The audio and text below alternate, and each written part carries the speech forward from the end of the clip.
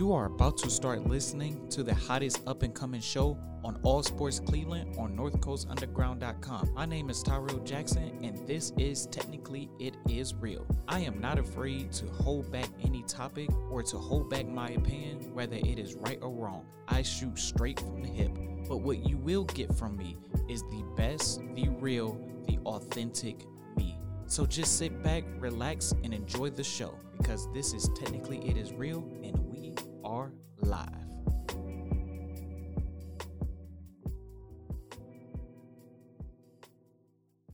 All right, ladies and gentlemen, welcome to another edition to Technically It Is Real, because we are live. I'm having a little bit of issue with my intro, but that's okay. We are here in beautiful Valley View, Ohio, and it's not as gloomy as the last couple of Saturdays, but nonetheless, we're going to continue to roll on, and thank God it's not raining this Saturday. But welcome to the 10th installment of Technically It Is Real. I am your host, Tyrell Jackson, and I have a very special guest with me, none other than my classmate of mine, and let me give you a formal introduction. This man is amazing. He's a good friend of mine. He's a person who works really hard and has a good personality. A little shy behind the mic sometimes, but you know, this dude is nonetheless one of the best people I've ever met so far in my time here at this school. None other than Kenny Curry. Welcome to the show, brother. Thanks, man. Thanks for having me, Tyrell. It's good to be on the show. So for my listeners, tell them a little bit about yourself, where you come from, and what brought you here to this school. Hey, my name's Kenny. I'm from Cleveland, just like Tyrell. Here, and we just,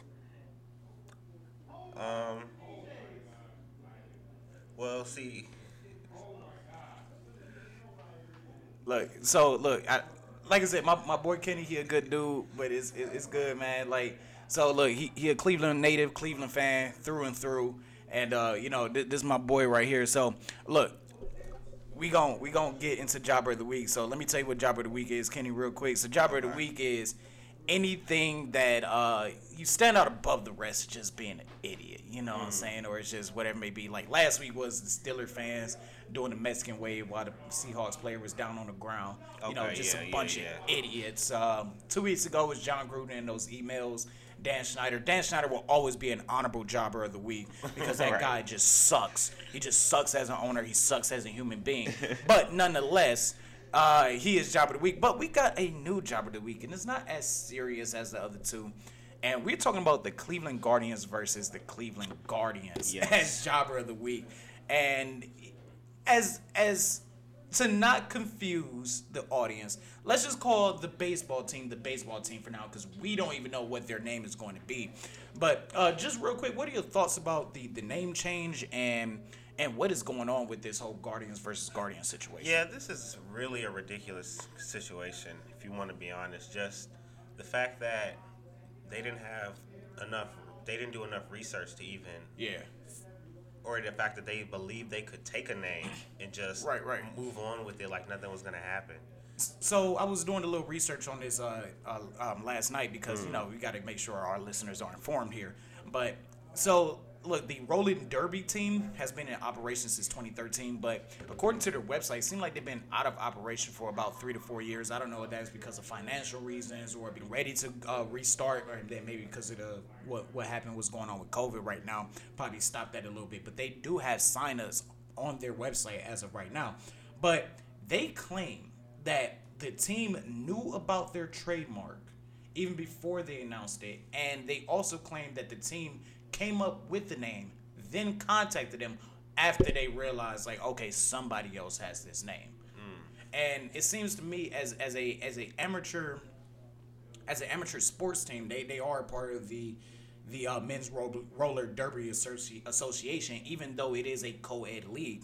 That is what their sports league is called.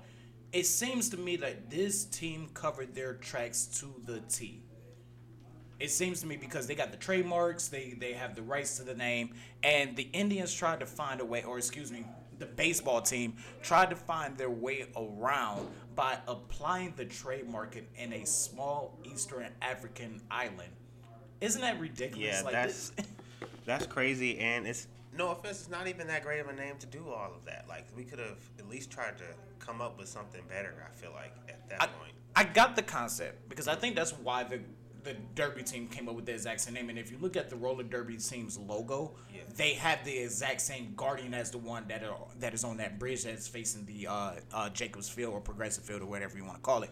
Yeah. Me, I personally did not mind the move actually or the name change. Mm-hmm. Was I a big fan of it? No, I would have. To be honest, my personal favorite was the Coyotes. You could have kept the pack of tribe. You know, sometimes Coyotes and a pack is known as a tribe, so you can still go with the Go Tribe theme, and you can still keep them the colors. There's a lot of Coyotes here in this city. To me, it made sense over Spiders and all the other stuff to me. But Guardians wasn't a bad name. I personally didn't care, and I'm gonna tell you why.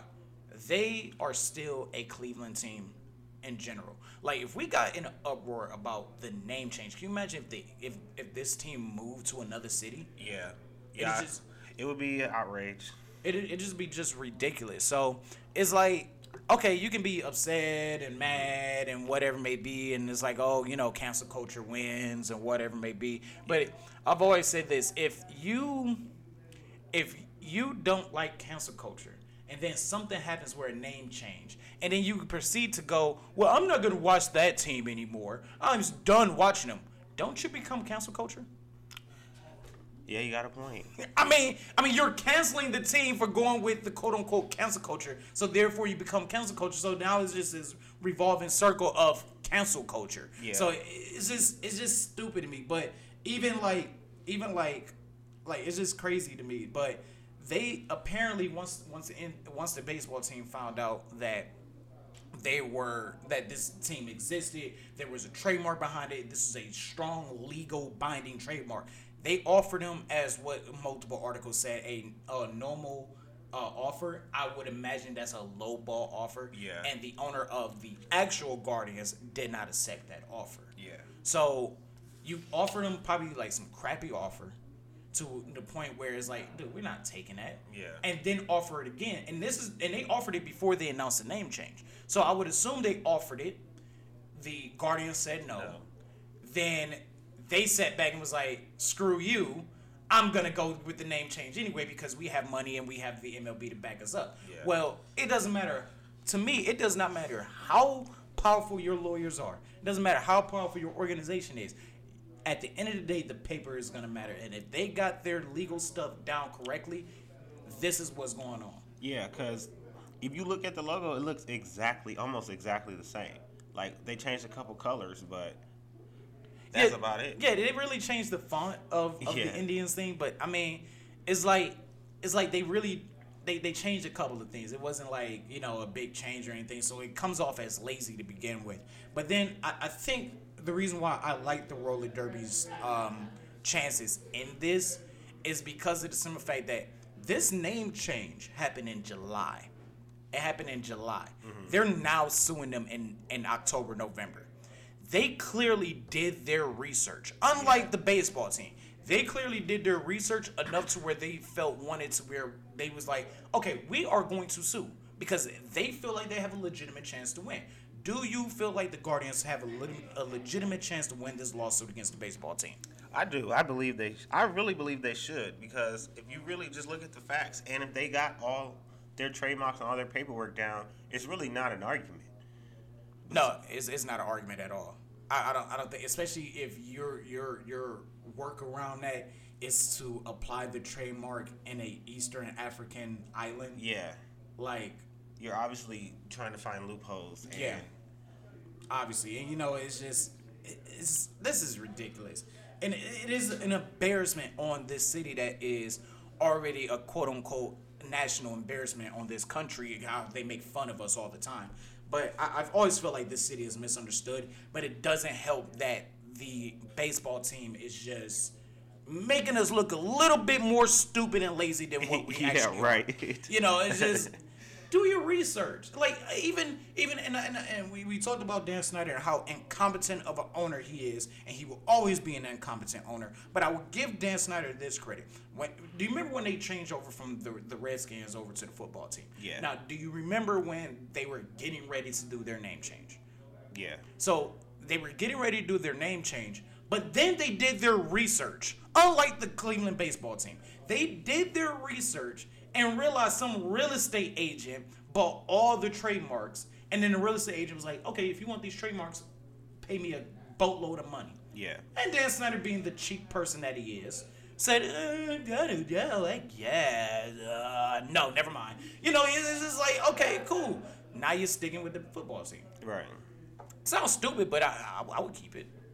I mean, yeah, at this point, it's not that bad of a name at this point because we've been saying it for a little bit, and it's not like it doesn't. It still kind of rings a little bit, so it works out. I've always been a fan of DCFC. Just call them the football club. It makes sense. You play in Washington, D.C. Why not be the DCFC? As well, Pat McAfee said the same thing too, but I've said it as well. As like, yo, just be DCFC. Like that's there because even their soccer team is DC United. So it's not like you're going to be like, okay, well, we got DC United. You know, DC, like, their soccer team is not even DCFC. Yeah. So I would have made it that, and it would have rolled off the tongue better. It would have been better. Marketing would have been better. But if you keep football team, who are you really offending here? Yeah. Not offending. Now, somebody get offended because they named them the football team. Then it's like, okay, go get a hobby. Right. Like, seriously. You're just making stuff up at this point. Yeah, exactly. So we got, it's just, this is crazy. I've personally never seen anything like this, to where you got a name change and not all the wrinkles are ironed out the shirt. Yeah. You know, that's to me, this is ridiculous, and that's why this segment gets Jobber of the Week, because it's just like, really, and it's more so on the baseball team than the roller derby team because they did their jobs properly. Yeah, you had a whole year to figure this out. You had time. They had more than a year. Yeah, once you saw Washington had to change their name, you knew you were next. Yeah. And you had a whole year, 2 years probably. Pretty much, yeah. To figure out a name change, and you couldn't find one that at least would be legal, you know? Right. I mean, it reminds me of when we went from Chief Wahoo. You know, there was no new logo. It was just the letter C. Mm-hmm. It comes off as lazy. You get used to the letter C or whatever it may be. But it's just, it comes off as lazy. Yeah. Like, the Dolans are cheap. They're lazy. Like, and that's the thing that baffles me, too, as I'm sitting here thinking about it. So, you know, we call the Dolans cheap. But it's like, they don't play players that they need to pay. But they'll pay Tom Hanks to come in and do a promotional video that might not even matter by around this time next year. Like, that's ridiculous to me. Yeah. See, Tom Hanks ain't cheap. I know he ain't cheap. This ain't Cameo.com. You had to hire that man to do the voiceover and everything. Then you had to hire the producers and the people, the editing team to do that. This is stupid. They spent all this money on that hype package. Even after they offered the crappy offer that they offered, even when they said, screw this guy, we're still going to do it anyway. And it's like, it's not going to matter. It probably won't matter by the time April comes along. Yeah. This is ridiculous. They irritate me. Dolan, sell the team. Sell the team to somebody who actually gonna spend money, not to some crappy owner that's gonna move the team. Sell the team. Every Cleveland team needs a new owner. I like the Haslam's now. Hold on. The Haslam's messed up for a little bit, but you know what? I would say this now because they're not touching it. Oh yeah, they're better than they are miles ahead of Randy Lerner. I've always said that about them, even when we were losing, and even though we went 0-16 under the Haslams. I've always liked them better than Randy Lerner because at least they're here. They care about the team. Now, they're making a lot of bad mistakes. They did. But I was like, yo, they really care about the investment. You know, it's not like some owner, they getting it for a money grab and then they hiring a bunch of bad people. I saw effort every single time. And even when it was like the worst of the worst, I've always saw effort from the Haslams. That's why I never was really mad about the Haslams. Like, per se, like, was I happy about their choices? No. But was I mad that they owned the team? No, because they actually cared. Unlike, you know, the Dolans. I don't think the Dolans really care. I mean, I get what you're saying. I believe he cared. It's just, I feel like he put his hand too much in the cookie bowl. And he really shouldn't have been doing all that. That's kind of his fault for listening to Jerry Jones in the beginning. Yeah. I mean, you can't blame him because he's a new owner and you try to get advice all over the place. But Jerry Jones going to say, you know, man, you got to put your hand in the cookie pot everywhere you go. You know, you got to make sure I got my son in there for a reason so he can watch it when I'm over there, dancing with strippers and stuff like that. So it's like that's Jerry Jones for you. But Jimmy and D, and he had the whole thing with the Pilot J thing. He was dealing that's why I appreciate Jimmy and D. He was going through whatever he was going through with that lawsuit with the government and the Pilot J stuff, and that was an embarrassment. But even while he was going through that, he was still coming to work, still trying to make the Browns improve in his image. Wasn't working, but to me, it's better to give effort than somebody who's just sitting in the background and cares about their soccer team that is now defunct. So it's and then Dan Gilbert, we're wishing him a speedy recovery as well. He's still battling what he had with that stroke and everything like that. But I mean, Dan Gilbert is another guy that gets too involved, but at least he tries. I've always got a soft spot for people that at least try for this city and actually cares about this city. Yeah, I just feel like a lot of problems we might have with our owners is just they're a little too selfish. Yeah, they're a little too selfish, a little too involved. It causes them to make mistakes for our teams. Make selfish decisions instead of team decisions for money or whatever it may be. Yeah, whatever it may be. Yeah, I feel like that's more so on the Dolans than anything. Even Gilbert, Gilbert's shown that at least when LeBron's here, he's shown okay, if we're this close to a championship, spend everything we got. I think he's shown that multiple times.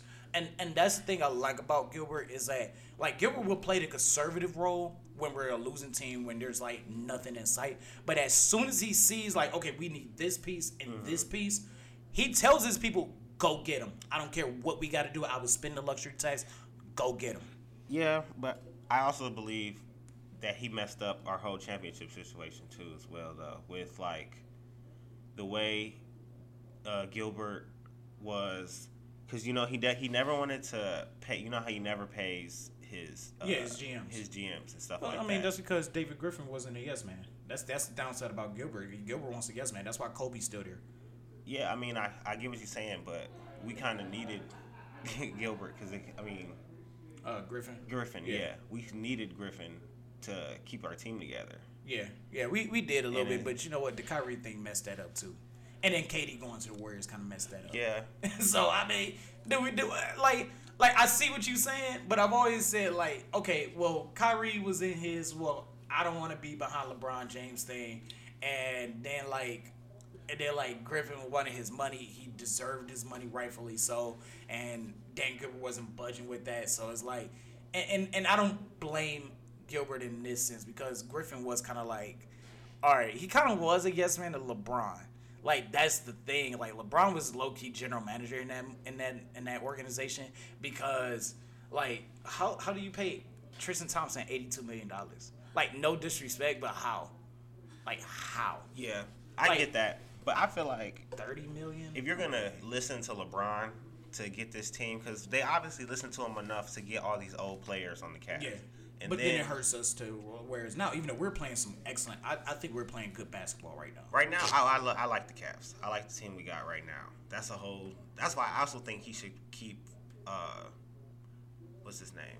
The GM we have now. Oh, Kobe, yeah, because we're building something. I think he should pay Kobe and keep Kobe because we got something going. I mean, Kobe is the only one that Altman's the only one that signed a contract essentially under Gilbert. Yeah, I think he's the only one. So I mean, I think it's about time for another one. So he might be due up for one. He has one more year or something. Yeah, something like that. So yeah, I would definitely keep it. Yeah, I would definitely keep it. But we're gonna go on a commercial break. When we come back, we are going to be talking about top 5 best World Series moments in the last 20 years, or just the best World Series moments in the last 20 years. You are listening to Technically It Is Real. We'll be right back after these commercial breaks and a song. Welcome back to Technically It Is Real. So we're going to talk about the best World Series moments since 2000, and we are going to it's in no order. It's just going to be some very good moments, and we just going to open it up with the 2016 World Series because there are 2 moments from that World Series that I have to say definitely belongs on there. First, what we were on the receiving end of. You got to give the Cubs credit for winning a world championship for the first time in 108 years. You got to give them the props for it. We were on the receiving end of it. But it was still a historical moment that we had watched. Yeah. That, I mean, to me, I think that's crazy. I don't think I would have thought I would have saw a Cubs World Championship win until I was like much older than what I actually was, for sure. Like I was only like 20 years old. Yeah, 20 years old. So, it is what it is with that. I'm like, man, why we got to lose that World Series? But, at the same time, you got to give the Cubs their credit for winning that championship. Yeah, it's always nice for a city to get their first championship and to experience that joy that you don't really get to see all that often. So, I know, from the 2016 Cavs championship, just that joy it feels from your team finally getting over that hump and getting over that hump. And if it takes 100 years, it feels like it took 100 years. Yeah. And it's so crazy because the White Sox won the World Series 11 years before that. Yeah. And a lot of people forget, like you had the Red Sox win theirs in 2004. I think at that time it was 85, 86 years they had won a World Series. Mm-hmm. For the White Sox, it was 92 years in 2005. So they win that World Series, and then 11 years later, we got the Cubs that won the World Series, unfortunately against us. It just kind of sucks. But, hey, now we got the longest drought, so congratulations. Right. You've done something right again, for sure. But let's talk about the moment in Game 7 that, to me, I've seen actually talked about more than the actual Cubs win itself across the internet. And that's Rajai Davis' two-run home run in the bottom of the 8th, 2 outs, down to the final strike. And he just, line drives it straight to the home run porch. What a moment. Yeah. Oh, my God. That's big swing. Crazy. Yeah, just that play alone just shook the internet. Yeah, it still shakes the internet to this day. It's we lost that game, and it's we lost that game, but they still talk about that moment. And it's one of those rare moments. Okay, no matter what happened, that was just epic. Yeah. Prime example. Do you remember the Jermaine Kearse catch in Super Bowl 49? In 49, what Seahawks versus Patriots. Do you remember the Jermaine Kearse catch?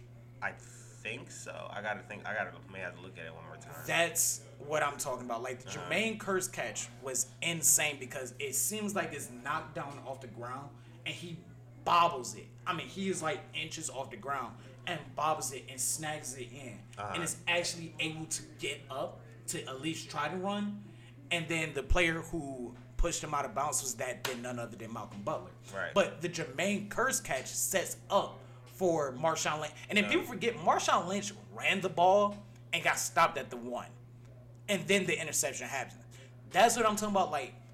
Moments that happen, but they get taken away because your team lost. Yeah. KD, Game 7 last year in the playoffs earlier this summer. And I still don't hear people talk about that game right now. That was one of the best playoff performances I've ever seen. Yeah. And it does not get talked about because of the simple fact that the Bucks won. Mm-hmm. It's different with Rajai Davis. It's he smashed it. We lost, and they still talk about it. It was epic. One, the cameraman falls down. The cameraman falls down, and the camera spins to show the crowd. So it just added to that moment. It was just a raw, authentic moment, and that stadium went nuts. I think the whole city of Cleveland went nuts because I remember watching the game in my apartment, and really I kind of turned it off. And then my friend Christian called me. He was like, "Hey man, you might want to turn it on. It's getting interesting." I was like, "Man, we because it was looking real bad." So I did turn it off for a little bit. But he was like, "No, you might want to turn it on." And I turned it on, and the next pitch, Rajai hit it. Oh, okay, yeah. And I even though I wasn't watching the whole game, I went nuts. My fiance was laying next to me. She was like, "Oh my God," And next thing I know, I hear the whole neighborhood was just going ballistic. It's one of those moments that lives in Cleveland lore forever. And we did not even win the game. We would have won that game if it wasn't for that rain delay. And I remember that night. It wasn't even raining that bad. I'm like, dude, what is this? Rain delay? What is this? Why? This is crazy to me. Yeah, that was a crazy moment though, and it'll always be remembered for. But I'll give you another crazy moment. Mm-hmm. David Freese's 2011. He becomes a legend. So David Freese, they're down. It's the St. Louis Cardinals versus the Texas Rangers. Game 6.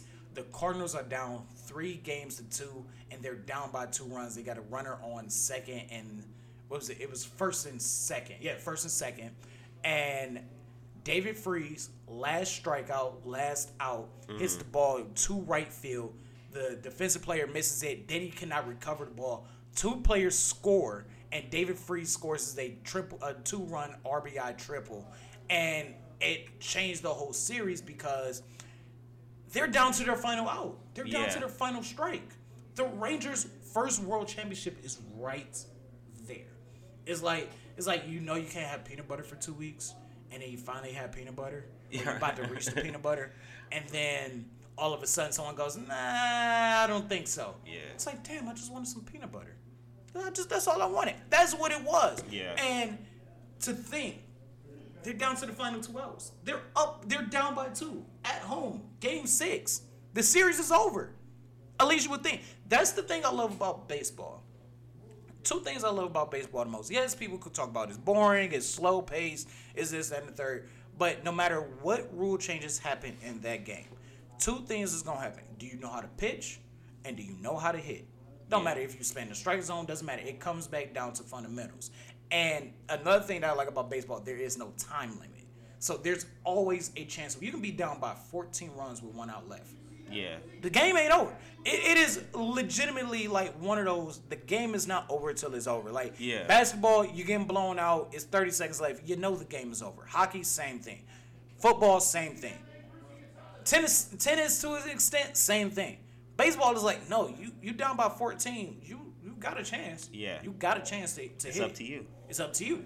And not only does he do that in the bottom of the 9th, then the bottom of the 11th happened, tie game 9-9, and he hits the walk-off home run. Yeah. And they end up winning game 7, winning the World Series, all because David Freese became that dude like that. Yeah, that's one of the top moments in sports history just off of how he changed that whole series just with one swing. Like, just one swing, and the whole series was different, and it's just like, okay, cool. You know what I'm saying? Yeah. It's like, man, that's what I'm talking about. Like, how do you change the series like that? You're down 2 runs, final out, final strike, and you don't make that play? And the fact that he did it twice, like after hitting it in the 9th and then coming back and doing it in the 11th is just... Yeah, and walks it off. Right. And walks it off, and then they win, I think it was 6-2 in Game 7. And the Rangers still looking for their first World Series win. Still. Because of that play right there. And that was 10 years ago. Like, that's crazy to me. That was 10 years ago. Yeah. But he became a legend. I mean, that's one of those, if he's in St. Louis, he better not ever have to buy beer. Like, everybody should recognize his face to this day. And beer should be flying to his section all the time. But I give you another one. I give you another great performance. I give you Madison Bumgarner, 2014. 2014, he played 3 games, started 2. I'm just going to give you a stat run. Just give you a simple stat run of his World Series run. He started 2 games, went 2-0. He played 21 total innings. He also came out in a 3-inning save, only allowed 1 hit, only allowed 1 home run, only allowed 1 batter to be walked, struck out 19 batters, and had an ERA of .43, including the save in Game 7 to win the World Series. Madison Bumgarner was on a whole nother level in that series. Yeah. Like, his 2 games that he started, they couldn't touch him. They couldn't even touch him with a 10-foot pole. Yeah, it didn't matter. In Game 5, he threw a shutout. So, yeah, he was definitely it was not really fair. Right. But then he comes back in Game 7, out of the bullpen, day and a half rest, and comes out and delivers a masterful performance. Yeah. Like, he gave up 1 hit in the bottom of the 9th, and it was 2 outs. He gave up that hit, so he gave up that, and then he gets the pop up to close the series in foul territory, and it's just like you cannot ask for better pitching than that. Yeah. Like, you really can't. Like, that's pitching that gets you in the Hall of Fame. That's pitching that makes you immortal and lore. It's just like, it's still talked about to this day because it's unbelievable how great he pitched. And that Royals team was stacked. They had hitters. Yeah. So it was like, it wasn't against like the Indians of this year where they can't hit a lick, you know what I'm saying? They get no hit it like 4 or 5 times a month or whatever it may be. It's just like, no, they could hit. And Bumgarner shuts them down for 3 games. Yeah. When they think they can win it close, and I know Kansas City fans, I know Kansas City players felt happy when they saw Madison Bumgarner walk out the bullpen, because they're like, oh, wait, this dude just pitched. They doing it again? Oh, he's weak. Weak. No. He just came out stronger and better than everybody else. I mean, that to me, that was insane. That was insane to me. Yeah. It really was. And then you got what? Then we'll round the clock back to 20 years ago. Game 7. Another Game 7. World Series, Luis Gonzalez blooper to center field to win the Diamondbacks their only World Series championship against the Yankees. And that was the first World Series that was played in November because of what happened with 9/11 and the baseball season got delayed. You had the George Bush first pitch, which is still one of the best first pitches of all time. Right. The circumstances of it all. Then he throws it right down the middle like it's nothing. You got the entire world watching you throw that first pitch. And he just throws it right down the middle. He doesn't throw it this way. He doesn't throw it that way. It's just perfect strike right down the middle. Yeah. So you had that. But then you had that great series. And you got Luis Gonzalez. Mariano Rivera already gave up a run in that inning. But you're still facing one of the best closers. And in most people's cases, the best closer in MLB history. And at that time, he was considered as one of the best closers in the league. And you hit it just a little blooper, but hey, you win the game. And you shut the Yankees out, of winning another championship and preventing them from going back-to-back. But to me, it's special because, like, that was supposed to be the Yankees World Series. Yeah. 9/11, you think, hey, let's give it to New York and everything like that. And it's like, no, Arizona just snatched it right from them. Yeah, that's one of the bigger upsets, too. Yeah, it definitely was. I think the Diamondbacks were only in existence for like 6 years or something like that, and they won their world championship. So it's like that to me, that's amazing. That is amazing. And then we got a good World Series that's going on right now with Atlanta up 2-1, and I hope they win this World Series because I just hate the Astros. Right? Yeah. They learned nothing, and they still and they still became good. It's like the rich kid that gets away with doing all the wrong things. It's like, dude. Not only did he get away with it, but he's still rich. Right. Come on. This is ridiculous.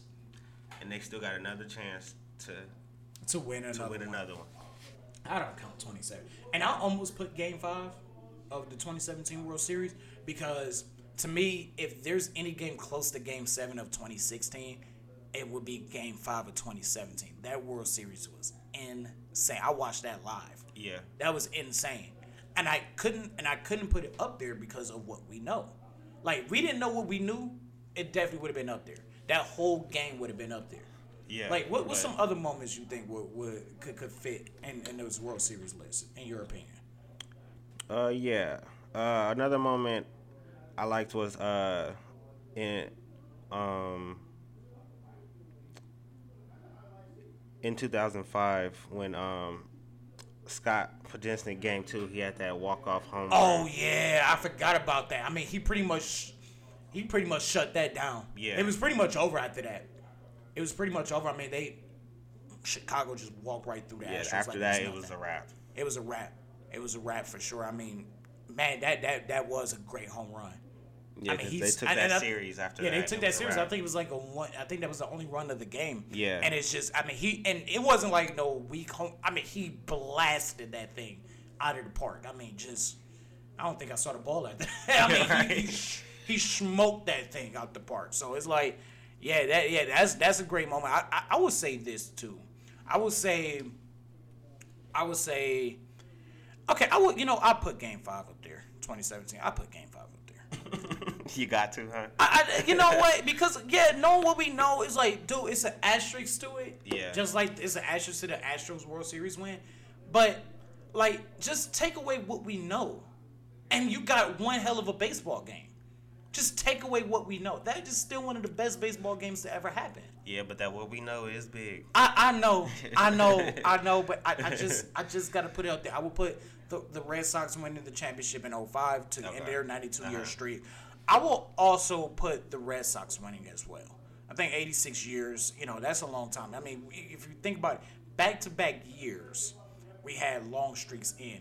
And if the Cubs would have did their jobs against the Florida Marlins, they probably beat the Yankees in 03. Yeah, that's another one, too, in 03. Yeah, they probably, 03, the Florida Marlins, yeah, they win the second championship. But if the Cubs would have did their job, I don't blame Steve Bartman. I said this 2 weeks ago. I do not blame Steve Bartman for the Cubs losing that series against the Florida Marlins in the Elite Championship series, because you're still up by 3.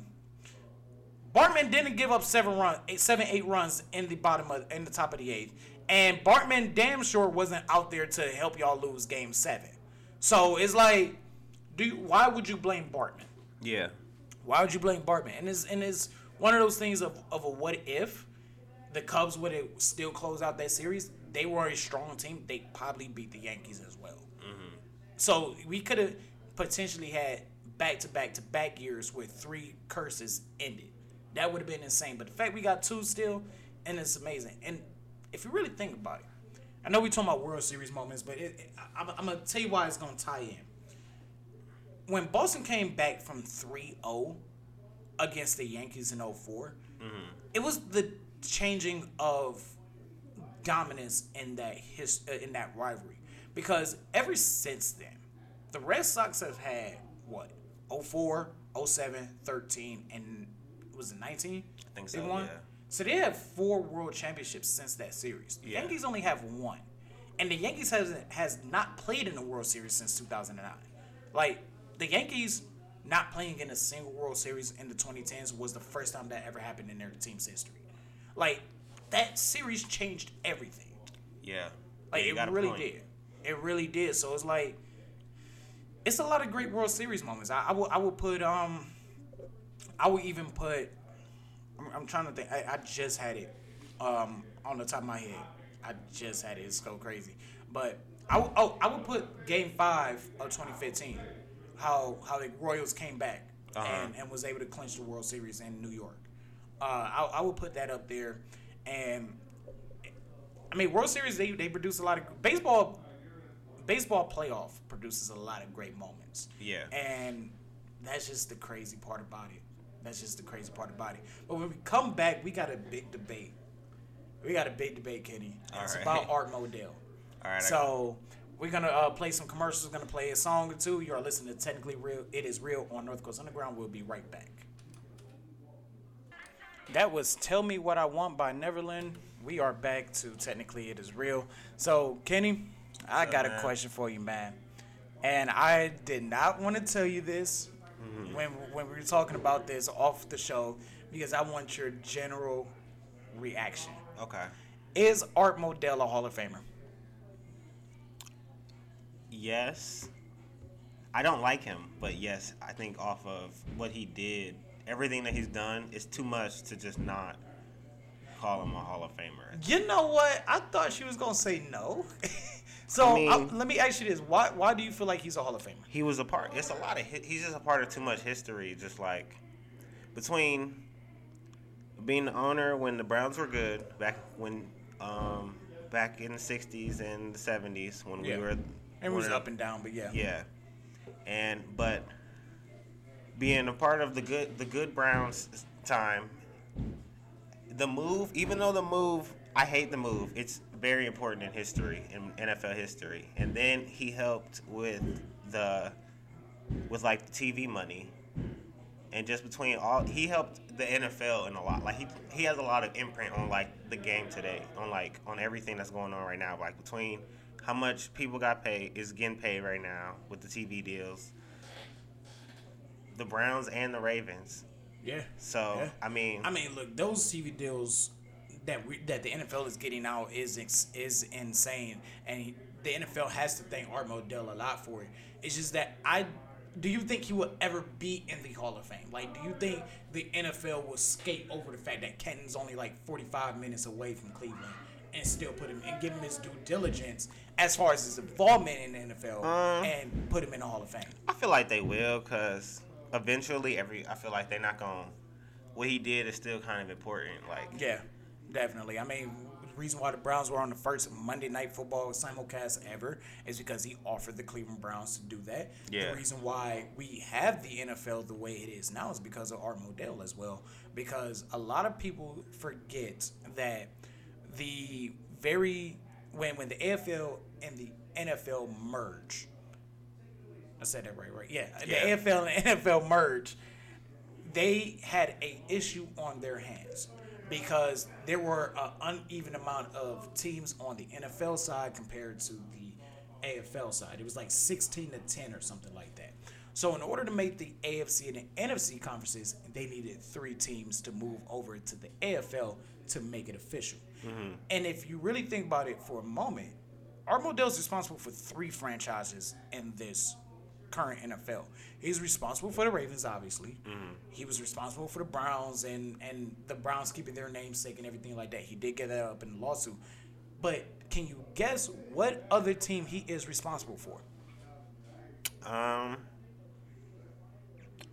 Would you about to say the Bengals? Yeah, he's responsible for the Bengals. Yeah. Because he doesn't fire Paul Brown, the Cincinnati Bengals probably do not exist. And that's why the Cincinnati Bengals look like us to an extent. Like, especially like now it's kind of like, okay, you can tell the difference.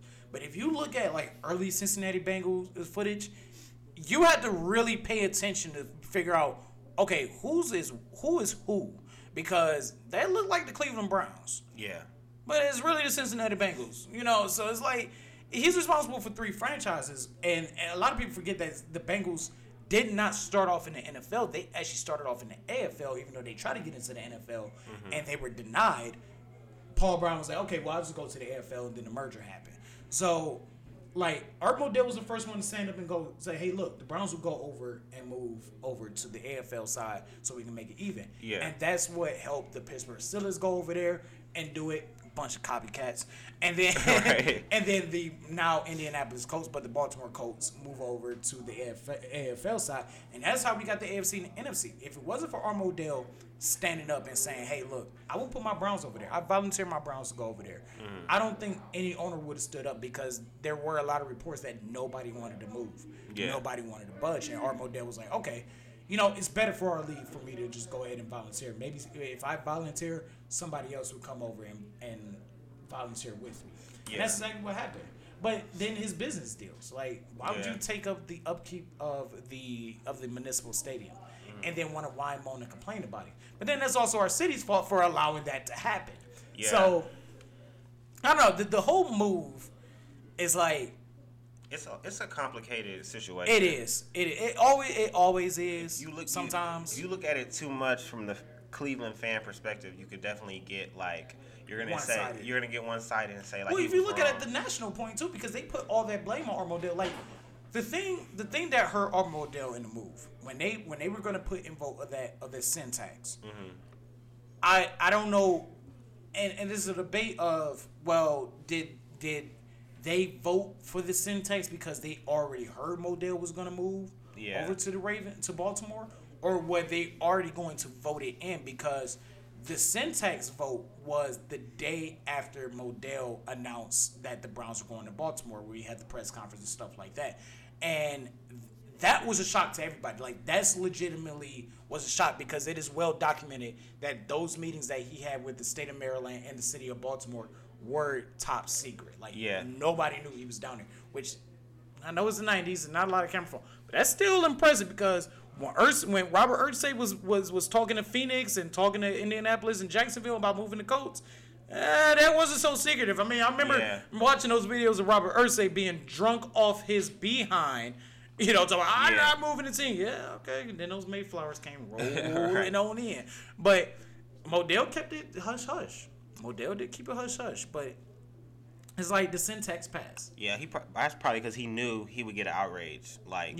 It was going to be a big outrage for you to move the Browns because we were historic at that point. So and we were good that year. We were good. We were Super Bowl. We were predicted to go to the Super Bowl that year. Bill Belichick was starting to come into his form. Yeah. Saban was an excellent defensive coordinator. Like, the staff that we had. That staff right there is like every NFL coach right now. I mean, pretty much. You can crap on Eric Mangini, but Mangini became a head coach. Yeah. Saban is easily the most dominant coach in college football. The Harbaugh brothers were on that staff. The Harbaugh brothers were on that staff. So yeah. I mean, it's just that too. You know, the Harbaugh. What the heck is going on over there? But it's just like, it's just like they had that, and then you had Jim Schwartz was on that staff. Yeah. Tom Detromoff.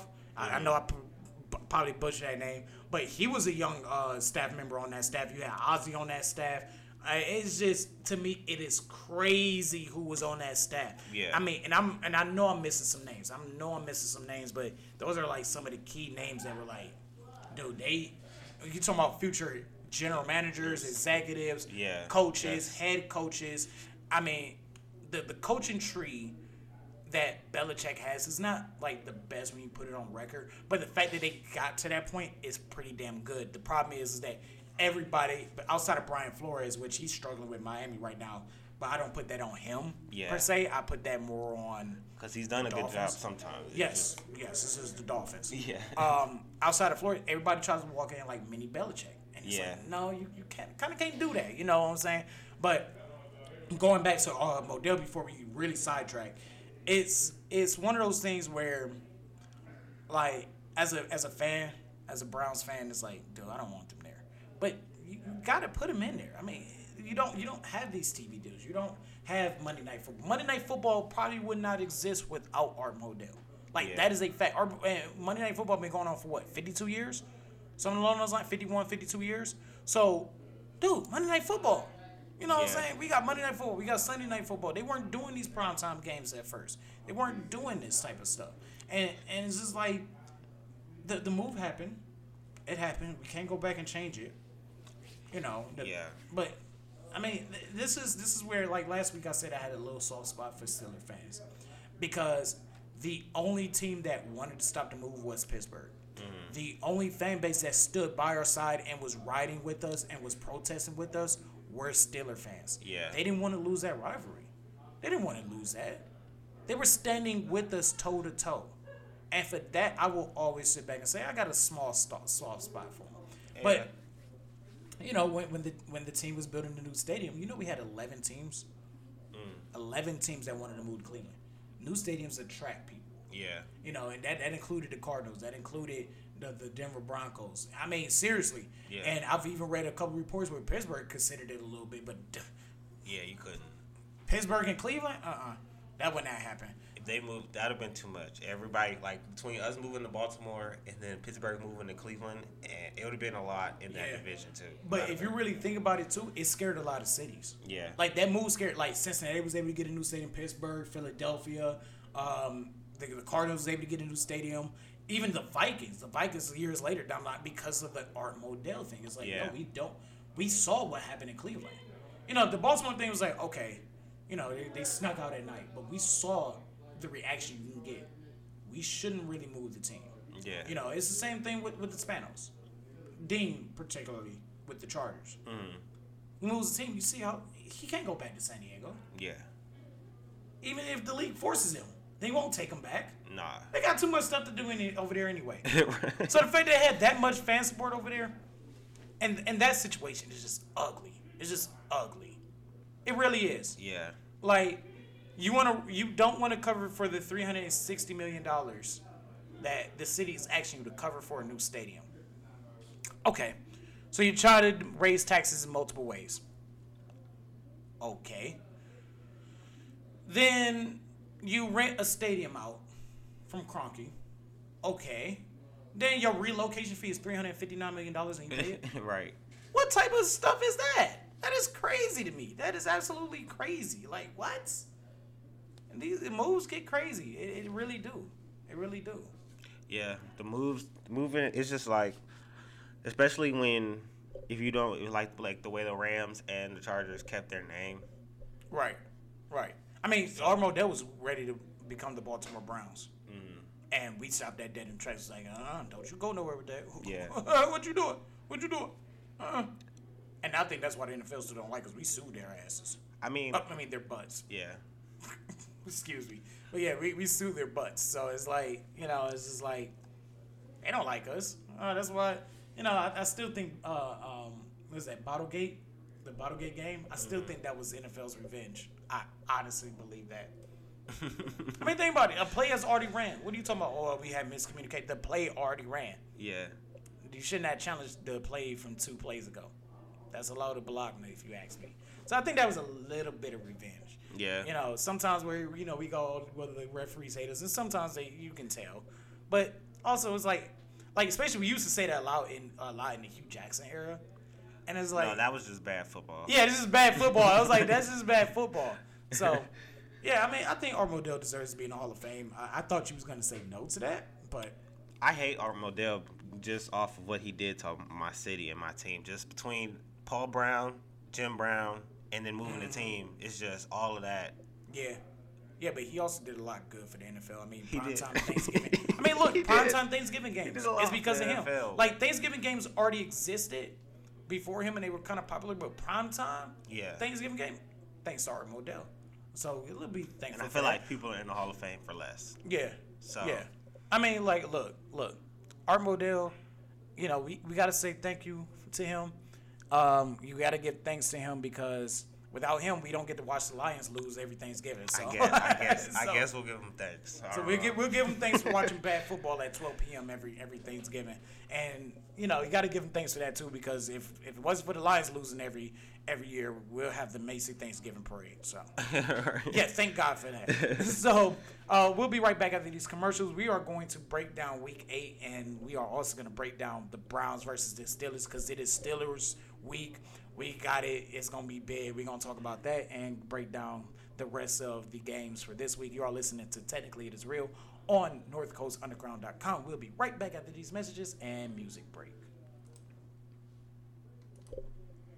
I want to thank my mommy for loving me so much, for taking me to the doctor when I broke my foot, for leaving me alone when I wanted to be alone. And now, as a grown-up, I'm thankful for being able to take care of you, my dear mom, for taking you to your therapies, for understanding that sometimes you simply want to be alone. Roles change without us noticing. That's why AARP gives you the information to provide even better care for your loved one. Visit aarp.org/caregiving. Brought to you by AARP and the Ad Council. It's 6:42 p.m. Time for Steve Plato and his son Dylan to do the dishes. They talk about everything from the yuckiness of girls to the awesomeness of his soccer team. Sometimes they don't talk at all. Then, hey! The dreaded splash fight. It's Dad O'Clock, and it's the best time of the day. Because the smallest moments can have the biggest impact on a child's life. Take time to be a dad today. Call 877-4DAD-411 or visit fatherhood.gov. Brought to you by the U.S. Department of Health and Human Services and the Ad Council. Adopt US Kids presents Multiple Choice Parenting. Your daughter just got invited to the prom. Do you A, meet her date? I need to see your past date report cards, your driver's license, a list of references, and this hair sample. B, help her pick out a dress. Don't you just love the long sleeves and turtleneck on this pantsuit? Ugh. C, attend the prom undercover. Mom, what are you doing here? I'm not Mom, I'm Calvin, the new kid at school. Or D, capture her big moment. Let's take a photo of you two. I'm in the middle. When it comes to parenting, there are no perfect answers. But that's okay, because you don't have to be perfect to be a perfect parent. Teens in foster care will love you just the same. For more information on how you can adopt, visit adoptuskids.org. A public service announcement from the U.S. Department of Health and Human Services, Adopt U.S. Kids, and the Ad Council. If you're looking for a school to help you find your passion, then the Ohio Media School is the one for you. With hands-on coursework taught by broadcast professionals, as well as on-site job placement assistance, the Ohio Media School can take you to greater heights. Be on air within weeks starting with our student-run internet radio stations. Visit the Ohio Media School campus, 9885 Rockside Road in Independence, Ohio, with 6 other campuses to choose from across the U.S. Call us at 216-503-5900 or visit online at beonair.com for more info. Ask about our diploma program, financial aid available for those who qualify. The Ohio Media School. We change lives. Hey you, what are you listening to? Oh, it's South Landlocked Plateau, the best of bubblegum pop. That's garbage. You should be listening to NorthCoastUnderground.com, where the underground starts with you.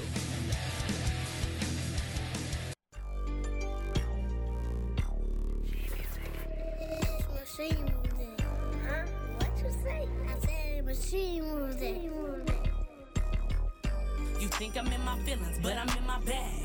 I ain't even got no time to get all into that. I don't even want your niggas. You can get them back. I ain't worried about shit unless it's about the bag. Is that why they mad? You always causing problems. Do the math. We don't even level up, so bitch, stay out my bag. How you out here trying to flex with your niggas cash? Bad. Bitch, you looking bad. Worried about the wrong shit, I don't get into that. You fucking with a boss, that secure the bag. Being broke don't add up, so go get the bag. Stay talking shit. I fuck yo. Yeah, I heard it's cuffing season. I cuff yo. Word around town is you got some beef. How you broke is trying to catch the ones with me. When it's all said and done, I don't lose no sleep. All you rat hoe, better keep them paws off me. They say I think that I'm the shit, cause I'm up next. I'll teach you broke bitches how to get a check. Talking shit behind my back, make sure you speak fast. Cause I ain't got no time to get all into that. I be on my grind just trying to make it stack. And you hope still press with y'all bothered ass. They probably hate me cause they ain't me. Being getting money, call me Jerry cause I'm chasing chicks. And all you scary trying to copy me. What? No duplicates, do you follow me? You think I'm in my feelings, but I'm in my bag. I ain't even got no time to get all into that. I don't even want your niggas, you can get them back. I ain't worried about shit unless it's about the bag. Is that why they mad? You always causing problems, do the math. We don't even level up, so bitch, stay out my bag. How you out here trying to flex with your niggas cash? Bad, bitch, you looking bad. Worried about the wrong shit, I don't get into that. You fucking with a boss, that secure the bag. Being broke don't add up, so go get the bag. Main squeeze, that's what he called me. He level with a hustle, that's why he chose me. Difference between me and you is I don't need a nigga. I got my own money, I can feed a nigga. You always got your hands out, but can't please a nigga. Now you mad, you gotta beg just to please your nigga. He can't get it up for no broke. No, we be together laughing at you, use a joke. It's all about the bag, it's all about the muscle. How you claim you pulling shit, but ain't got no hustle. You worry about me, but your rent due. How you gon' sleep with no house, boo?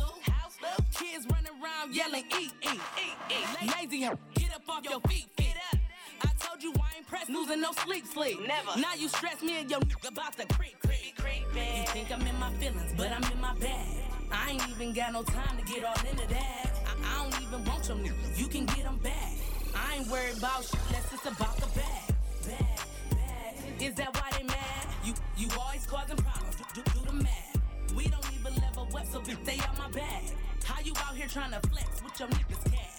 Bad, bitch, you looking bad. Worried about the wrong shit, I don't get into that. You fucking with a boss, that secure the bag. Being broke don't add up, so go get the bag.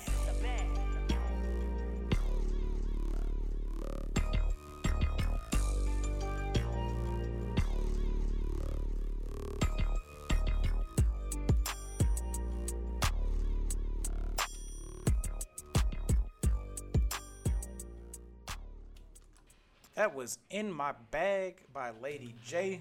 We are here on Technically It Is Real, and it is time to preview Week 8, get those predictions in.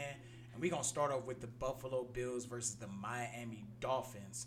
Let me give you a quick stat, Kenny. Okay. The Buffalo Bills in the last 3 meetings, these are the scores. Bills win 56-26, 31-28, 35-0. That is the last 3 games. The Bills are outscoring the Dolphins by that many points in the last 3 games. And I don't think nothing's going to change. I don't think at all. The Dolphins are 1-6. They're on a 6-game losing streak. They're playing in Buffalo against the 4-2 Buffalo Bills. The Bills secondary, easily the best. They are the best passing defense in the league as we are speaking right now. They are the best defense in the league. First in total yards, first in passing yards, sixth in rushing yards, and first in points allowed against a Dolphins team who is 29th in points per game scored. Yeah. That is atrocious. I see another blowout. Yeah, I'm with you on this one. The Bills are on after a bye week. Yep. And that last game they played was that game versus Tennessee where they lost on that Josh Allen sneak and they didn't get it. So right. Which wasn't a bad play call. No, it wasn't. It was just better defense. Yep, just how it goes sometimes. So what do you think this score is going to be for Buffalo and Miami? I say it's a maybe not a blowout, but it's going to be not really close. I say about 31-17, but the game's not really close. Maybe a late touchdown by Miami to make it look a little bit better. But I would go this. I will sit back and say this: 38-3. 38-3. Yes. Ooh, Tua's not playing that good of a game. I mean, Yeah. good of a year this year. Buffalo's rested.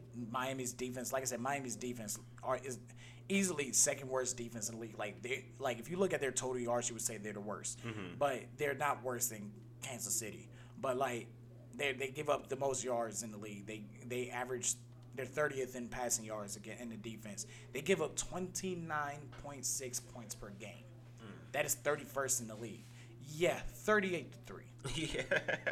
When I you get only you. average 18 points and you give up 29, yeah, 38-3. 38-3 for sure between the Miami Dolphins and the Buffalo Bills. And speaking of a division game, we're going to go to another division game where we got the Carolina Panthers versus the Atlanta Falcons. Kenny, does the Carolina Panthers snap their 4-game losing streak? I do not think so. I think Matt Ryan shows out just as he's a better quarterback than Sam Darnold, and I think he proves that. It might be a close game, but I think when it comes down to it, Matt Ryan's going to make a play, and Sam Darnold is not. Right. Sam Darnold got out to that hot start, and we was saying, oh, he escaped New York Jets hell, and it seems like now he's in Carolina hell, or he's just not that good. Right. But look, the last meeting that these two had was October 29th of last year, so about a couple of days off to the day where Atlanta won 25-17. And if you look at Carolina's defense, their defense is not the problem. They're ranked 3rd in total yards given up. They're 2nd in passing defense. I mean, they only give up 197 yards per game in the passing game, and they give up 110 in the rushing game, which is 13th. They're tied for 7th, believe it or not, in points per game against them. They only give up 20 points per game. So Atlanta's not going to have no cakewalk on offense because they have to face a team that plays the pass well. They have to play a team that stops you on 3rd down. Yeah. And Atlanta's not that but then to counteract that, Atlanta's good on the 3rd down conversion. They're actually ranked 6th in 3rd down percentage on the offensive side of the ball. Do you think that balance out, or do you think that Carolina will be able to stop the Atlanta Falcons from moving the ball and preventing them from getting more 3rd downs? I'm gonna say they should be pretty decent at it, especially and also Gilmore will be able to make his debut for the Panthers this week. He sure will. So I think that does help out with that defense as well. Yeah. For sure. Now, if I'm Carolina, I'll put Gilmore in the nickel because Gilmore doesn't have that same speed as these younger, faster wide receivers, especially like when you got a Kyle Pitts and a Calvin Ridley on your team. Yeah. But you put him in a nickel, maybe double Kyle Pitts and like Calvin Ridley kill you. Yeah. That would be my thing. Yeah, because the way Kyle Pitts is playing, you might need to just stick him on Kyle Pitts and just see if you can shut him out. Like Atlanta's offense is crazy. Their defense is horrendous. You know, like just a snore fest. It's just an absolute snore fest. And like, if I'm Atlanta, it's like, yo, Atlanta got all the offensive power to be a Super Bowl team. Yeah. Like they really do. But again, it is what it is. I mean, they can run the ball better. They're ranked 27th in running and rushing offense. So I don't think we're going to see a lot of running. I mean, Atlanta's 27th, the Carolina's 20th. Yeah. I don't think we're going to see a lot of running. I think we're going to see a lot of passing. But I think Carolina's defense is good enough to stop that offensive firepower in the passing game, for sure. So what is your predictions for this game? I think I still like Atlanta. I just don't trust Sam Darnold, Carolina's offense, to put enough points up. So I say it's a low-scoring game. I say 21-17 Atlanta. I would say Atlanta wins this as well. I would say 20-17, 21-17. I think that's right around the right ballpark. I think you definitely agree on that. Yeah. Do I think Carolina can win this game? Yes. Yeah. If there's any chance for Carolina to win this game, win a game, and snap the streak, it would be this game. Because they face New England next week. I think New England's too good for them. Yeah, just the scheme in New England is just too good for. I know that Carolina offense probably not going to do anything. Oh, yeah. I don't think so neither. So we both got Atlanta winning, but I do think Carolina has a shot against this one. The last time I said the team had a shot of snapping a losing streak, that was Jacksonville going up against Miami. And I was right about that. So, so let's go down to the next game, which is the number 1 team in the AFC North, the Cincinnati Bengals going against Joe Flacco's Jets. And last time these two teams played, 22-6, Cincinnati win on December 1st, 2019. This will be played in MetLife Stadium. Who do you have winning this game, Kenny? Well, no shocker here, but I got Cincy. I think they're playing well right now, looking like a real contender in the AFC North. So I think they handle their business versus the Jets. I feel like Joe Burrow I feel like it might be more of a Joe Mixon game than a Joe Burrow game because I feel like they'll probably try to run the clock out more than just throwing it all over the place. But the way Joe Burrow and Jamar Chase are playing, I know the Jets aren't going to have that much to do. Ain't going to be able to stop that. So Cincy should win this one handily, but you never know. I do got the Bengals winning this, but I don't know if. See, I don't know. I feel like this is where the Bengals bungle. I think the Jets can walk out with the win. And here's the interesting part. Joe Flacco's not even playing in this game. It'll be Mike White who will be making his first career start. So Mike White will be making his first career start. So it's not even Joe Flacco. I thought it was Joe Flacco. It's not Joe Flacco. It's Mike White. Yeah. Does that help the Bengals just blow them out even more? It could, but we don't know what Mike White plays like, so he could be right. I mean, we kind of do know what he plays like. That's why they traded for Joe Flacco. He's not Joe Flacco's not happy to be back there. Yeah. But the reason why I say the Bengals bungle is because the Bengals are like us, again, like the Browns. When you don't expect anything from them, this is where they go off. When you do expect something from them, this is where they fold under the pressure. And this is no disrespect to Jamar Chase, who is having easily one of the best rookie years of all time from a receiving point. Joe Burrow is a absolute dog. They do have Joe Mixon. That defense is good. That defense is real good, especially in the run game. I just see the Jets pulling the upset. But something's telling me that this is upset city right here. Something's telling me I got the Jets winning by 3 points. All those close games Cincinnati played earlier this year, I think it bites them again. I have the Jets actually winning this game by a score. You ready for this? And this is a team that averaged 13 points per game. That is the worst in the league. I have the Jets actually scoring 31 points against this defense. Okay. That includes, Cincinnati. Yeah. Cincinnati does only give up 18 points per game. But this is my bold prediction of the week. The Jets will score 31 points. The Jets will give up 30 points. And the Jets will win 31-30 off of a game-winning field goal. Mike White would throw 3 touchdowns. This sounds crazy, but this is why it's called a bold prediction. I get you. Mike White will throw 3 touchdowns, and the Jets secondary will shut down Jamar Chase. How bold is that? That is a bold prediction. Like, how bold? I'm talking about the 25th ranked passing defense going up against Jamar Chase. Yeah. And T. Higgins. Yeah. Yeah, I don't know about that one. I think they focus on Jamar Chase. This is Robert Saleh's strong point. Yeah. When he was in San Francisco, was shutting down the number 1 wide receiver. They shut down Jamar Chase and they rely on losing against T. Higgins and Joe Mixon. What do you think?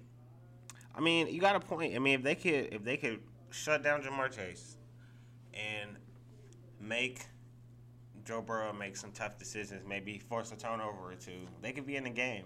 They can be. Now, a team that averaged 13 points a game, giving them 31, but that's my bold prediction. So, yeah, maybe. Yeah. So, the next game we got is the Tennessee Titans versus the Indianapolis Colts. The Colts are 3-4 with a 2-game win streak. This is happening in Lucas Oil Stadium. The last time these two teams faced, 25-16, back in September of earlier this year. Do you think the Titans go for the sweep here? I do not. I think Indianapolis pulls the upset on this week. Tennessee is riding high after beating the Bills and beating the Chiefs. I think they're feeling themselves a little bit, and I think the Colts also need this game, which will bring a little bit more to their side. I feel like they'll play a little bit more desperate, and I think they pull a close one out. I feel like it'll go 27-24, like game-winning field goal. I feel like Carson Wentz plays well, and he keeps them in the game for most of the game. Yeah, a lot of people are giving Carson Wentz flack. But look at his stats. He's 141 pass completions compared to 219. Has a quarterback rating of 102.8, 1,695 yards, 11 touchdowns, just 1 interception. Yes, he has been hurt because he is Mr. Glass himself sometimes. Right. But look, you got as far as passing team goes, they're dead even in passing yards per game. The Colts average 229 points per game. Yards per game, excuse me. That'd be a lot of points if you actually had many points per game. But that's how many yards they average in passing. The Titans, 227. So they're right there on the edge between each other. They're both equally good in the run game. Obviously, we know about Derrick Henry. But the Colts is just as good. They're just as good with that run game, especially with Jonathan Taylor. Yeah. Do the Colts defense have enough firepower, who is ranked 14th in the run game on defense, have enough to stop Derrick King Henry? I think they got enough to keep it close. I don't know if they're going to stop him. That's hard to do, but... Yeah. I think they contain Henry. Yeah. I think they have an opportunity to contain Henry. I have the Colts winning this game as well. I would give you the game-winning field goal. What was your score again? I said 27-24. Knock down 3 points for each team. Okay. So make it 24-21. Yeah. And I think that's good right there. Next, we got the Detroit Lions and the Philadelphia Eagles. Do Detroit get their first win of the year against the Eagles? This is my upset. I think they do. I think they pull it off. I think they've been playing hard and playing well. They're a young, bad team. So young, bad teams, even though they play hard, play well, it's hard for them to get that win because sometimes it just comes out to they don't have enough talent. Right. I agree. I mean, Jared Goff's not playing the best football. I think we know what Jared Goff is. Yeah. And the last time these two teams faced, Detroit won 27-24, September 22nd, 2019. They're about evenly matched on the offensive side of the ball, outside of points per game. But Philadelphia is ranked 21st. The Detroit Lions 23rd in total yards, passing yards per game. Philadelphia is ranked 20th. Detroit is ranked 17th. Rushing yards per game, 22nd for Detroit, 15th for the Eagles. And points per game, Eagles average 22. The Lions average 18. So they're about dead even. Yeah. They're about, now defensive-wise, they're pretty close too. The rankings are pretty close. They both are pretty much 1 and 2 when it comes to points per game given up. Like the Eagles are ranked 24th, the Lions are ranked 25th. Do the Lions lose off of another game-winning field goal? Like, do they lose? Like, to me, that is insane. Yeah. Do they lose off of another game-winning field goal?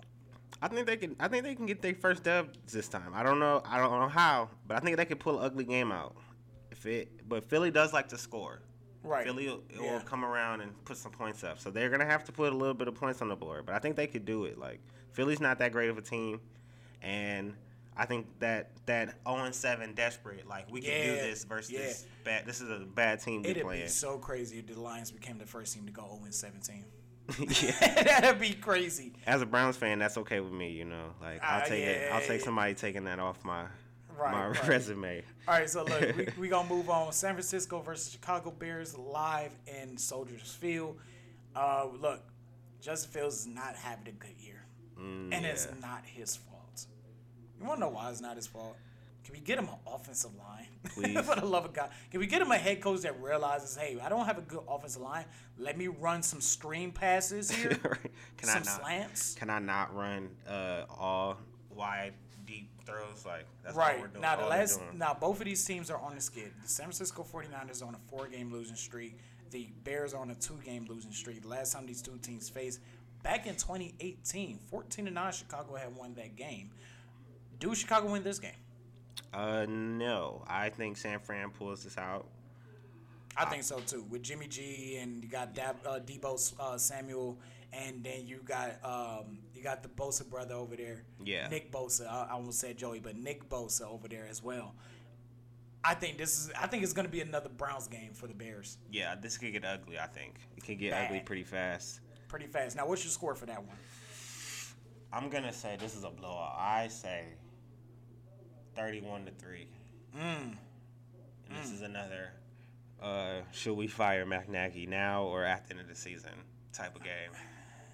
I think you should just ride with them for the rest of the year. Yeah, I get it. Just let it go out and just get it. Man, that Bears season. I've said this last week, and I will continue to say this again about the Chicago Bears and the Denver Broncos. They are one great quarterback and one competent head coach away from being Super Bowl contenders. Yeah. They really are. And that's nothing against Justin Fields, because Justin Fields has time to grow and needs a way better offensive line. But if the Bears get a better offensive line in the offseason, get a new head coach, the right head coach, then they're Super Bowl contenders, because that defense, man, I know that defense shoulder hurts. Yeah. It hurts carrying that defense. Right. But, again, people say, oh, the defense is not the same, You kind of can't be when you're always on the field. Yeah. I've always said that. That'll take away a lot from the defense. If you are always on the field, you're going to get tired. It gives the offense more opportunities to score and move the ball down the field. So, that's just my take on that. Yeah. And then, finally, for the 1 o'clock games, the Rams, because we're going to get into Browns Pittsburgh, trust me. Rams versus Texans. Let's just go through this. Rams win this one easily. Yeah, easily. Probably. I'm not statistically breaking down this game at all. The Texans suck. The fact that they only got one win because they played Jacksonville. Thank you, Jacksonville. You suck. Right. But it's like, it's the Texans. It's the Texans. Rams win this one easily. Matt Stafford throws for 5 touchdowns. Yeah, I say it's a blowout. It's a blowout for sure. So when we come back, we're going to talk about the 4 o'clock games. We still got the Browns and Steelers to talk about. This is Technically It Is Real. We'll be right back after these commercial breaks and a short song break. When I was little, I didn't talk for a long time. I was sensitive to lights and sounds, so I built secret hiding places where they couldn't get in. Sometimes I do the same things over and over, until one day I found out I had autism. My family got me help. Slowly, I learned how to live with it better. Early intervention can make a lifetime of difference. Learn the signs at autismspeaks.org/signs. Brought to you by Autism Speaks and the Ad Council.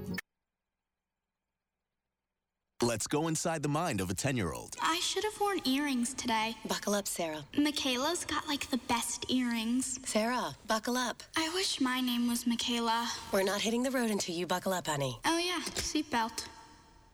I wonder if there's pizza at school today. It can be tough getting through to kids, but it's your job to make sure they're wearing your seatbelts. Never give up until they buckle up. A message from the National Highway Traffic Safety Administration and the Ad Council. Visit safercar.gov/kidsbuckleup for more information. Do you want to be on the radio or TV? Do you want a career in broadcasting? Then the Ohio Media School is for you. We have a hands-on course that is taught by broadcast professionals that already work in the field. The Ohio Media School has 7 different campuses that you can choose from. We also include 160 intern hours that you get from working at a real-life local radio or TV station. We also have 2 radio stations on campuses operated by the students. Once you graduate and receive your diploma, yes, it is a diploma program, we have career placement assistants to help you build your resume and help you find your first job in the broadcasting industry. For more information, call 216-503-5900. Again, that number is 216-503-5900 or go to beonair.com. That's beonair.com. The Ohio Media School, where broadcasting careers begin. We're here to make rock great again here at NorthCoastUnderground.com, where the underground starts with you.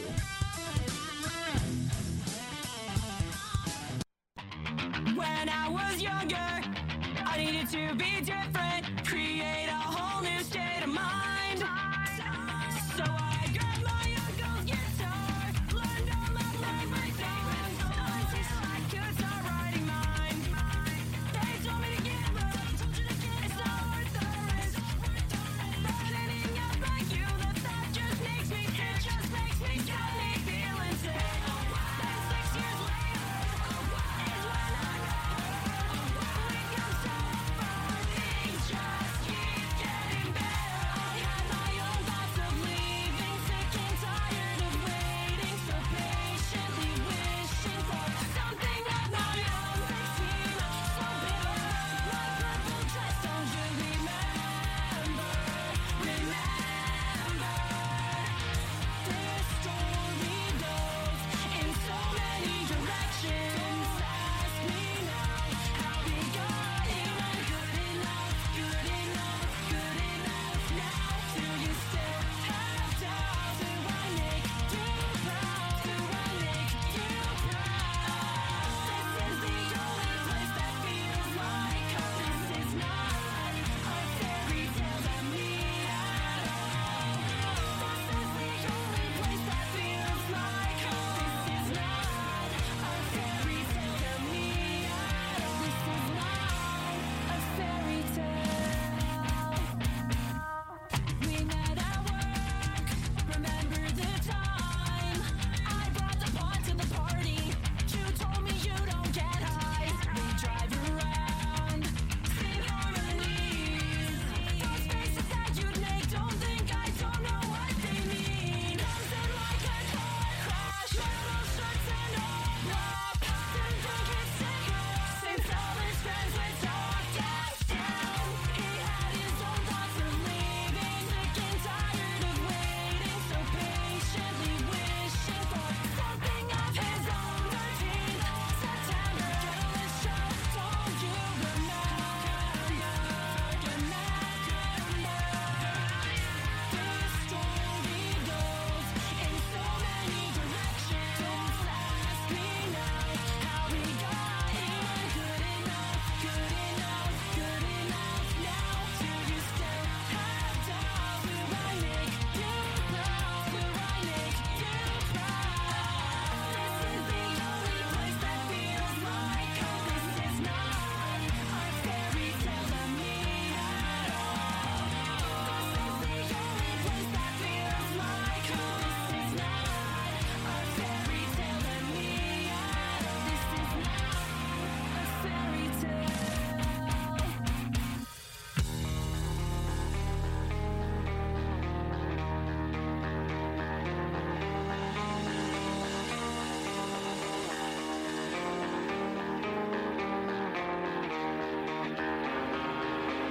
And I wouldn't change it. We don't know where this will go. You bring out the best in me. We don't know where this will go.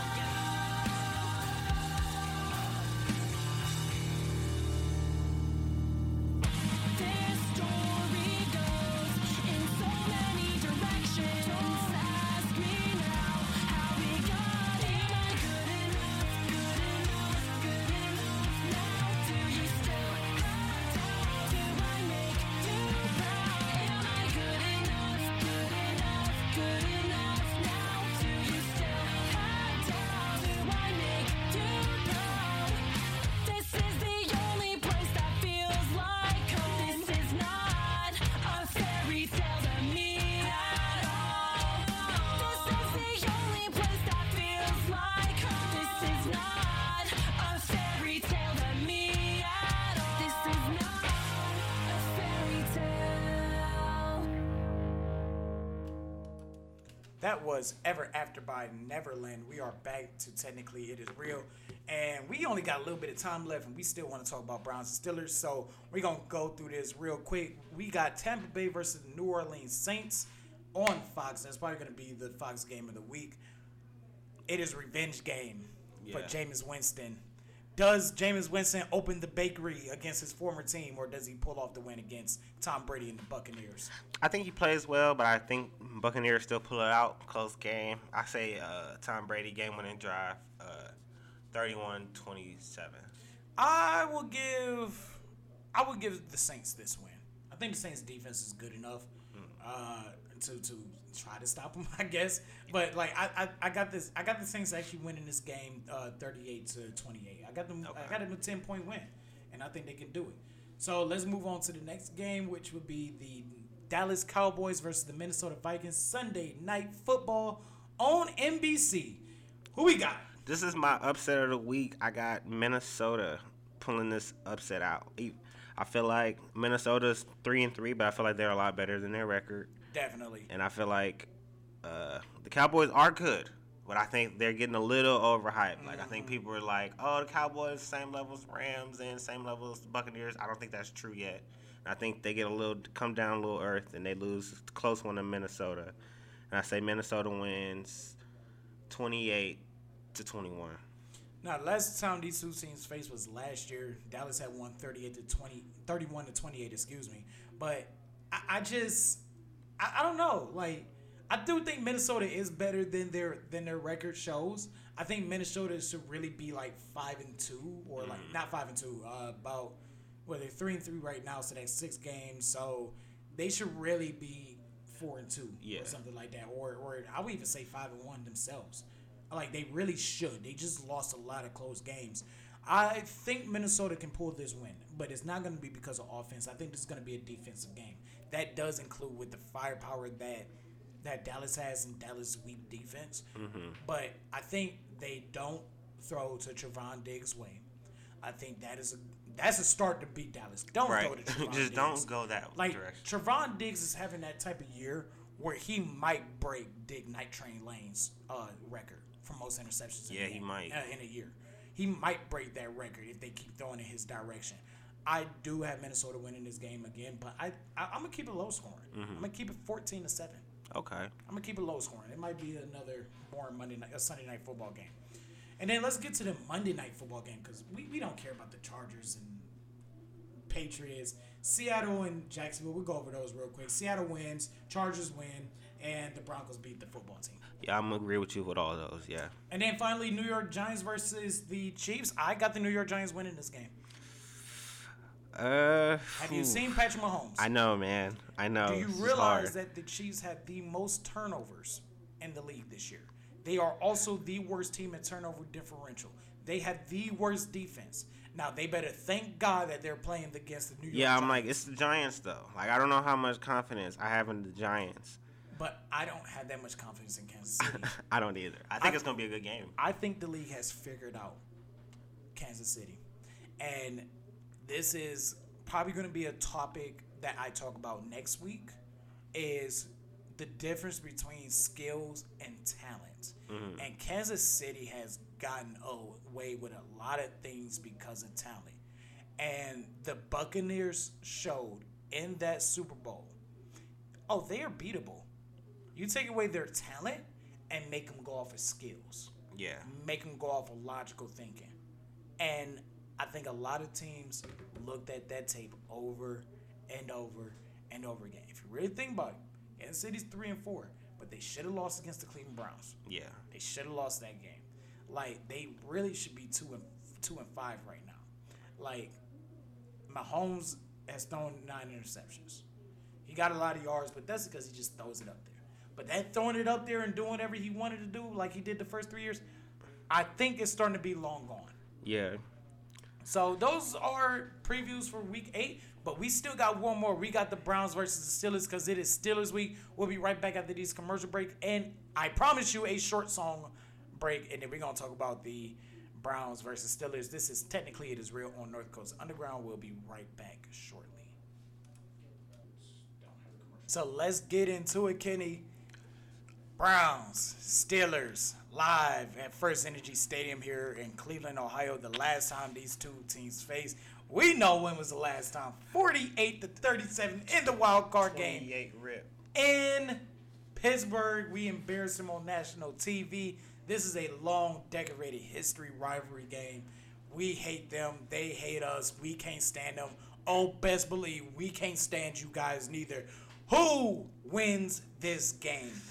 I think we take it. I think the Browns come on. I think it actually starts to get pretty ugly. I think Nick Chubb controls the game for the most of the day. I think our defense shows up. Right, we could still play that 2 running back system. We got Dearness Johnson, we got Nick Chubb. Yeah. I am not happy that Baker Mayfield starting this game. Me either, but I'm gonna see how he looks. Yeah. See how it goes, cause let's be glad it's not the throwing shoulder. Yeah. But I feel like if this was not Pittsburgh, they wouldn't play him.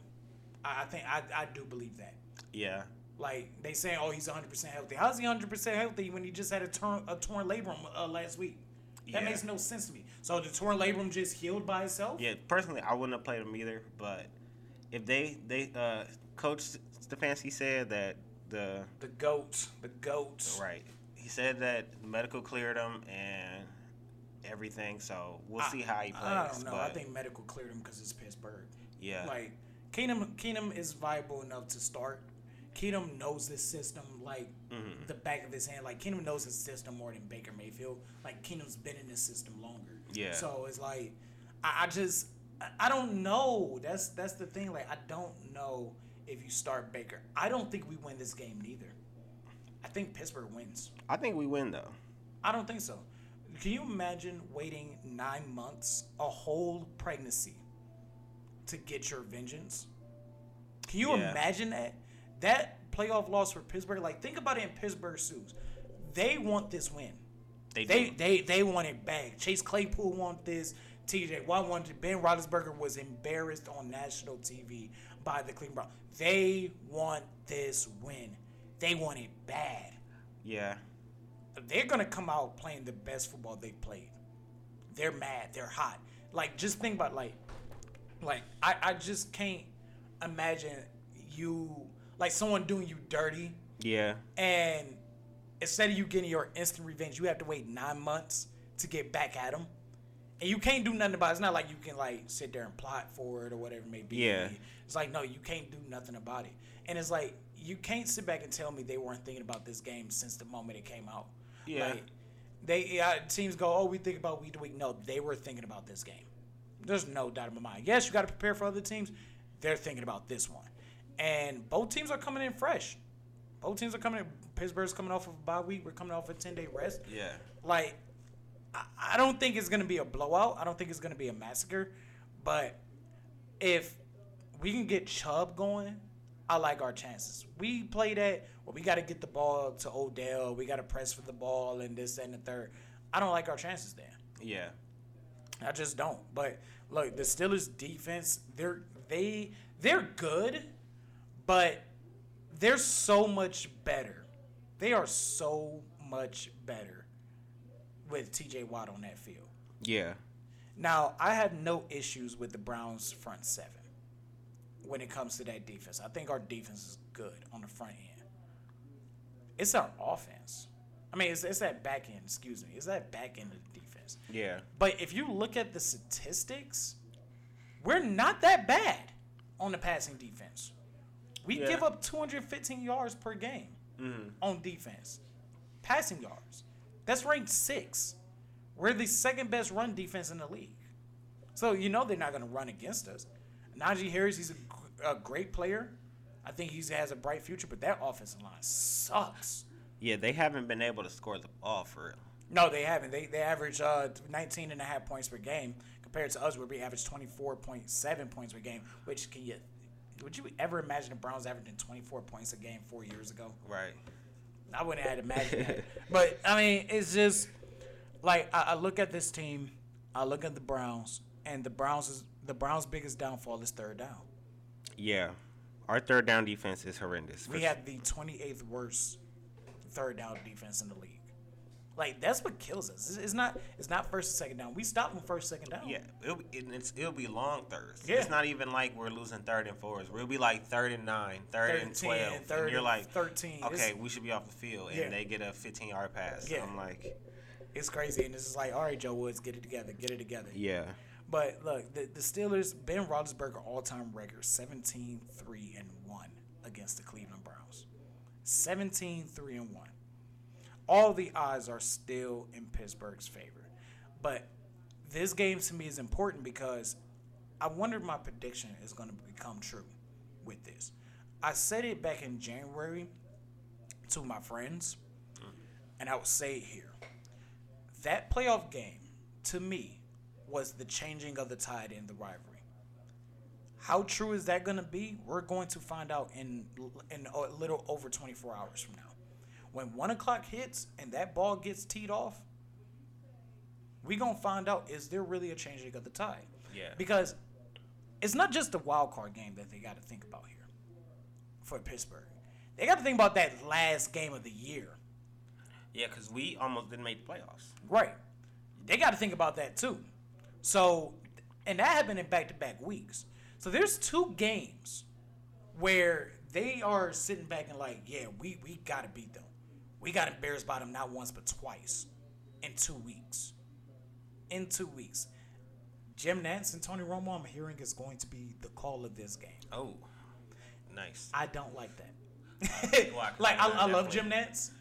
Tony Romo's act is starting to wear off a little bit for me. Yeah. But we don't do that good in front of them. Oh, yeah. We don't do that good in front of them. Like the last time we had them, we lost against Kansas City. We don't do that good in front for some reason. And Jim Nantz live here in Cleveland. He's a Cleveland native. Yeah. I was just reading an article about him living in Cleveland. He lives in Pepper Pike, and you know his entire in-laws live up here. And and yeah, it was a whole article about that. About his in-laws live up here. He lives up here during the off season. He does his rounds of golf up here. He does it in Detroit. It's the perfect area for him to travel out of, and he knows his area like Jim Nantz is a Clevelander. And he's happy he's doing this game because he's like, shoot, I ain't got to go to no hotel. I can sleep in my bed. Right. I can sleep in my bed this week. So, yeah, I do have Pittsburgh winning. I think they win. I think they win 28-24. I think it just comes down to, like, I don't even say a game-winning touchdown. I just think that they'll just be ahead throughout the entire game. I think that first quarter, that first few drives on both sides of the ball, they're coming out firing. Like they're gonna come out and try to punch us in the mouth. Yeah. And if they successfully punch us in the mouth, it's gonna be game over in my opinion. I don't know, man. I think we're a different team. I think this is the time where Pittsburgh, we don't play our best game, and Pittsburgh plays a great game, and the game is close, and we show that we're the better team at the end of the game. We're better than 4-3. Yeah. We're better than 4-3. But I would say this, and it gives credit to both Stefanski and Tomlin. It's coaching. Pittsburgh should not be sitting at 3-3. They really should. It's coaching. Yeah. It's coaching. Like, Stefanski's the GOAT up here. He's been the best head coach we've had since we came back. Mike Tomlin's a great head coach. And I'd say that the best thing I saw of this week, we talk about Brown Steelers. Then the USC rumor comes out. Did you see that clip where he shut it down? That was one of the best things I've ever seen in a long time from a head coach. Yeah. Of any level. That was fantastic. Yeah, just to shut it down like that, like. And the way with style and finesse. Yeah. Just, oh man, it was beautiful to watch. I've always been a fan of Tomlin, but it's always Pittsburgh. So it's just like everybody loves Tomlin, but you can only love him so much, right? Yeah, because he's from Pittsburgh. So yeah. So that's it. That's it. I got the Steelers winning this one. I don't expect that much from them. When I don't expect, again, same way with the Bengals. When I don't expect much from them, that's when they show out. Yeah, I think Nick Chubb shows out. He's been out 2 weeks. I think him. I don't think Pittsburgh's gonna be able to stop Nick Chubb, and I think we're gonna be able to do what we want on offense and not make Baker have to throw a whole bunch. So at that point, I think we control the game and take it. Yeah, especially if they can contain T.J. Watt, they don't stop Chubb at all. Well, this has been another edition to Technically It Is Real. I want to thank Kenny for coming on. Yeah, thanks for having me, man. Oh, no problem. As I got you in my phone, Chef Curry.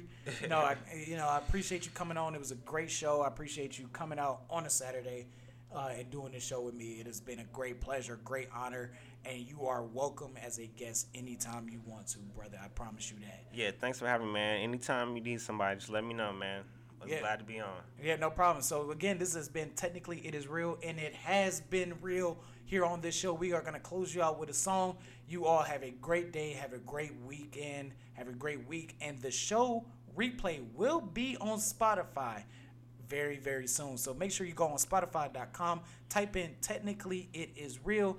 It'll pop up all episodes from numbers 5 through 9. Yes, last week is on there. Will be on Spotify, and all future replays of the show will be on Spotify. Thank you and have a great week. Goodbye.